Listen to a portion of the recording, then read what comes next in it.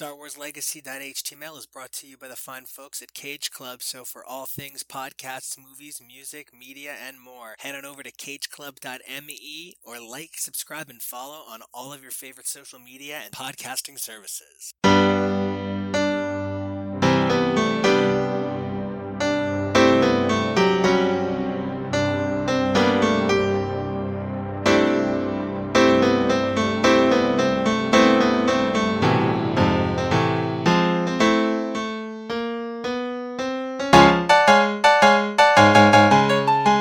Hey everybody, I'm Nico. And I'm Kevo. And this is ForceLegacy.html. Yay. We're continuing to take a look at the Star Wars universe, right now firmly ensconced in the Star Wars, Clone Wars, Filoni Wars. So we're going by the Lucasfilm watch order for this, which is not in order, as we've mentioned. We've taken a look at Season 2 and 1, both Episode 16s, as well as the film proper that set this whole thing rolling. I've been excited for the different facets of this story I hadn't expected. You know, hearing Clone Wars, I guess I just thought it would be all Jedis swiping at robots. I guess I didn't think about the fact that, clones. But clones there are. We've already had a good look at some of the clone soldiers, and we're going to get an even closer one in the first episode that we are covering, Part 3 on the list, Season 3, Episode 1, Clone Cadets, written by Cameron Litvak and directed by Dave Filoni himself. We will also be covering Part 4, Season 3, Episode 3, Supply Lines, written by Stephen Melching and Egon Mahoney, and directed by Brian Kalin O'Connell. And we will be rounding out the episode with Part 5, Season 1, Episode 1, the first aired episode finally we're going to be getting to, Ambush, written by Stephen Melching and directed by Dave Bullock.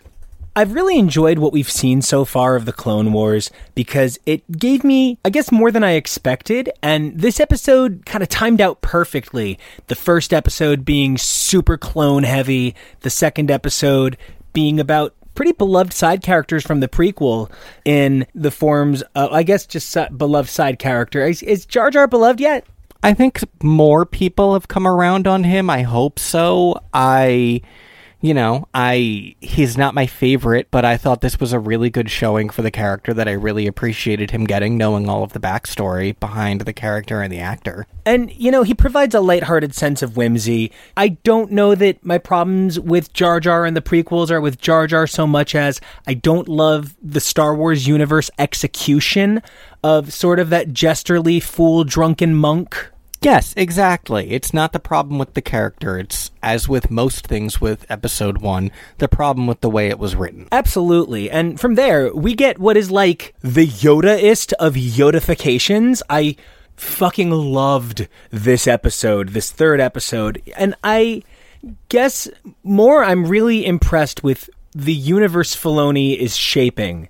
The Genndy was a great jump-off point for me, and it gave me a lot of ideas about what I'd be excited to see in the Clone Wars cartoon proper. I guess I just didn't expect so much personality. And so much personality. I agree, especially because Episode 3 as a film still leaves the clones pretty faceless. There's so many more clone personalities than I was expecting right up front. But then again, we're watching in chronological order, so like Season 3, Episode 1, they already had a lot of that down by that point. I was excited to see a characterization of Yoda that was more in line with the original trilogy than the prequels. Yoda's pretty Dumbledore-y in the prequels. He still has all his facilities, and we haven't really seen much of the senile old man that trained Luke in those movies, so I would love to see more of that side of his personality come out in the Clone Wars. And I have to agree that I find myself trying to keep track of how many clones there are. I don't know if they all have distinct personalities yet, but I'm at least convinced that they have names, and I think that's actually a huge part of what we're supposed to understand. The clones are treated as faceless, but the clones aren't truly faceless. We've actually been making that argument for the droids since the beginning of this project, where we're just really not sure the Star Wars universe's relationship with the ethical treatment of droids. And I feel like already this show has raised so many questions about the ethical treatment of clones. I really like the way these episodes start with like a single line quote to get us going, because the one that they used for clone cadets, brothers in arms are brothers for life, I guess that can't be truer than it is for the clones, where this is literally all they're living for. Yeah, like literally. This episode being directed by Dave Filoni, I think is really significant, considering he only was really involved with the direct production of like a little over 10 episodes of the entire series. He seems to be more of a hands-off the direct work type showrunner, but this one was clearly very significant. The Domino Squad is actually going to make their first televised appearance for us in a few episodes in Season 1, Episode 5. This is just a backstory for those characters showing how they graduated. And I think that's a really clever use of the disjointed time narrative that they've been going with. And I'm really excited to meet them as everyone watching the show did. I think I would find myself a little confused by the timeline, though. Maybe the opening, "This is what happened," really does help, but like with the crawl and everything, like I'm just so focused on like paying attention to the watch order that I don't know that I would have appreciated how out of order it was live. Oh, absolutely. It would have driven me crazy. But once we get into the story, you know, not to harp on it, but there really is something about how clones and droids this is. I always think Star Wars Jedi. So this idea that this could really be about the clones is fascinating. And I love the further insights that we're getting into what clone life is, what the training is. The use of bounty hunters to train the clones is certainly interesting. And, you know, Master Chief, for a guy whose name is so incredibly on the nose, he keeps his brains on the outside for some reason, and I just feel like that doesn't look like a tactical advantage. Plus, he's a dick. Yeah, he's kind of a huge dick, and I was like, ugh, he's so mean. Are we not supposed to like him? And Kevin was like, I mean, dude, bounty hunter. Yeah, I don't think you are. We are supposed to be questioning if this is a good idea to be bringing these people in. And I think by giving me characters to support these characters, having people on the outside to talk about these central figures, that was part of what helped me set the Domino Squad apart. I'm not walking away from this feeling like it's the Power Rangers and I can identify each one of them by a color and a weapon and a dinosaur, but I do have a vague understanding of who the Domino Squad is. And I guess, yeah, now I would be really excited to see them pop up in canon. I would do one of those, oh, it's the Domino Squad sort of things because of this watch order. Exactly. The leadership situation with Shakti being, I don't know, feeling like it seemed like she felt kind of powerless in this situation, which is interesting because, you know, Jedis are built up to be so all-powerful. To see her feel incapable of creating the kind of change she's looking for, I think there's something important to that element of the story. And again, this is more female Jedi than I ever had in the movies, so I'm thrilled. Exactly. It was terrific seeing the cloning facilities of Kamino again, and I don't know if it's just that was like my favorite part of the prequels or something, but I love those aliens, and I think that the Jedi being like, well, I mean, we did order this army of clones, I guess. There's something about the way they're just like resigned to use them. Yeah, I remember you really liking the Kaminoan clone stuff and being fascinated by it, and I really agree. They're these weird guys just on the outside of the galaxy who have the ability to make giant waves of clones. You know, I think that's why it was important to have the final installment of the Skywalker saga involve a clone, because that ability is still out there, and it's something that we haven't seen brought up again much in Star Wars proper canon. You know, the films, the television series, and that's kind of a big deal, isn't it? In that way, it does feel like they made the 9th movie about respecting the prequels in their entirety, in that they dealt primarily with the Emperor and cloning. I concur. So I really do come to appreciate the clones and troopers by the end. But one of the things that I thought was terrific about this episode was sort of the setup of this holo simulator situation. I feel like one of the big things about Star Wars technology is that it always seems very underwhelming, very minor, other than, you know, space travel. Don't get me wrong, that's amazing. But like the chess seems terrible. They don't have holosuites. Yeah, and it kind of felt like this was a little bit closer to a holosuite, kind of like that step between a holosuite and one of those sweet American Gladiator Nerf blaster obstacle courses where you need to get all the way to the end and not get hit by nitro. Yeah, totally. So, like, I really did think that this added a lot of personality to a world that was always left for fans to composite the personality onto. And I don't need my fiction spoon-fed to me, but I did like getting more definitive answers. I also thought the Domino Squad cadets working together as a sign of unity. The clones aren't really a hive mind, but they kind of work together as a hive mind. I thought that was a really important part of setting up why we should care about these characters, these clones.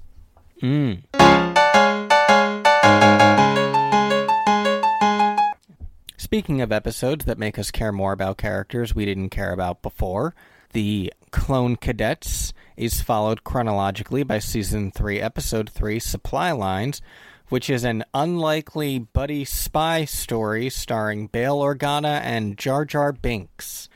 That was something I did not know existed. And I guess I kind of thought like, oh, this is going to be dumb. And then I was like, oh, this makes a lot of sense. And obviously it's played up for comedy. Nobody wants Jar Jar to actually be the person on this diplomatic mission. But I really feel like he comes through as best as he possibly can. And I find that if you find this Jar Jar, like, irritating, you're, like, trying to. They really did work on making the character more useful, capable, fleshed out, experienced. Like, I thought this was an interesting character transition. I do too. Like, legitimately, it might sound dumb, but I would genuinely be interested to see more of this interpretation of the character. I also thought they really got his physical mannerisms down right, like his physicality and the way that he slams things and climbs up on the table. There's a very specific way that the actor played him that I think they captured very well through the animation that I thought was very cool. And, you know, I think that this was a really great use of the character. Before the character comes in, the episode is set up with the loss of a fleet protecting the planet Ryloth, which is currently a war zone. And the Jedi are desperate to get there and help out. They've got some men on the ground, and it's a pretty desperate situation. And it's sort of these, for my sake, as a casual fan trying to get deeper into the canon, these sort of throwaway planets that I say, okay, they're just raising the stakes. I don't really care about Ryloth. I could tell they were trying to make me care about Ryloth, but I feel like there's going to be a million Ryloth. Actually, there's story still to come with Ryloth specifically. Supply Lines is specifically a prequel to the episode we watched following it, Ambush, which itself is then a lead-in to a trilogy of episodes later in Season 1 having to do with the Siege of Ryloth. So it's actually their attempt to build more backstory into something that we are going to see in Season 1, but done all the way in Season 3. Okay, and I like that. What I didn't love was Dooku, and I know I've just kind of got to get used to it. I don't care for the Emperor, and I don't care for Dooku. I don't find them compelling villains, and it's just very frustrating that, like, everybody kind of knows that Dooku's a piece of shit, and they're kind of okay with it. I understand that's how the world works. I did like that the Toydarian people looked like Watto. That helped pull in the first film for me. That's because they are. I really do have to agree with you about Dooku, though. I have come to appreciate Palpatine more. I don't enjoy him in episode 3, but pretty much everywhere else, he's mostly just like this cackling figure in the shadows, and he's used pretty decently.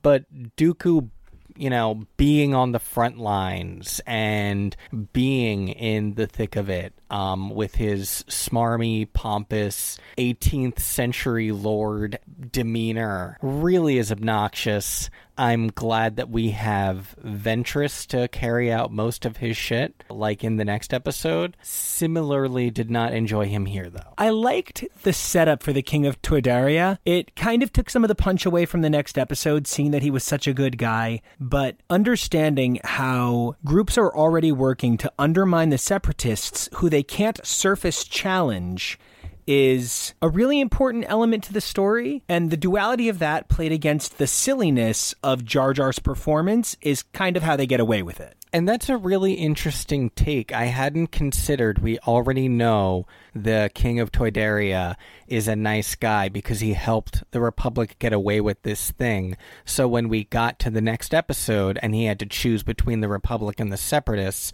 we kind of already had an idea of what direction he was going to go in. It wasn't really as much a mystery because we had a prequel produced later that told us that he was a really decent guy. Yeah, and speaking of guys, there's a Jedi on the ground in Ryloth trying to protect everybody, and I know that he has a sad final stand, but I would like to comment for one moment. We had made some comments that in the Genndy, some Jedi seemed like they could take on a planet's worth of droids. I quite legitimately felt the same way about this Jedi's last stand on Ryloth. Yeah, I don't know how I feel about the continued pattern of seeing incredibly powerful Jedis in the animated series when that's not quite what we get in the live action. It makes the two universes harder to connect a little bit. But I felt for everything else they gave us, I could really follow how this was part of that bigger universe. And I enjoyed this one probably the most of all of the episodes we'd watched so far. I get that, and I think it's really cute and fun to see side stories with characters that I don't necessarily expect to see in these things. There are so many different characters from the films who are involved in the Clone Wars. Not everything needs to be about Anakin and Obi-Wan and their specific side characters. That's one of the things you had also said you'd be looking for from the sequels. Not everything needs to be Skywalker Saga. And finally, Yoda's Tour de Force first episode. I loved this. It was really interesting to see a focus episode for Yoda in a more fully developed animated series. It was one thing when we saw him playing around and using Jedi mind tricks in the Genndy, but, you know, this is full force Yoda, and I think it was kind of cool. I liked that they found a way to get Yoda in on a mission that was compelling. The intercept of the ship, and then the intercept of the mission.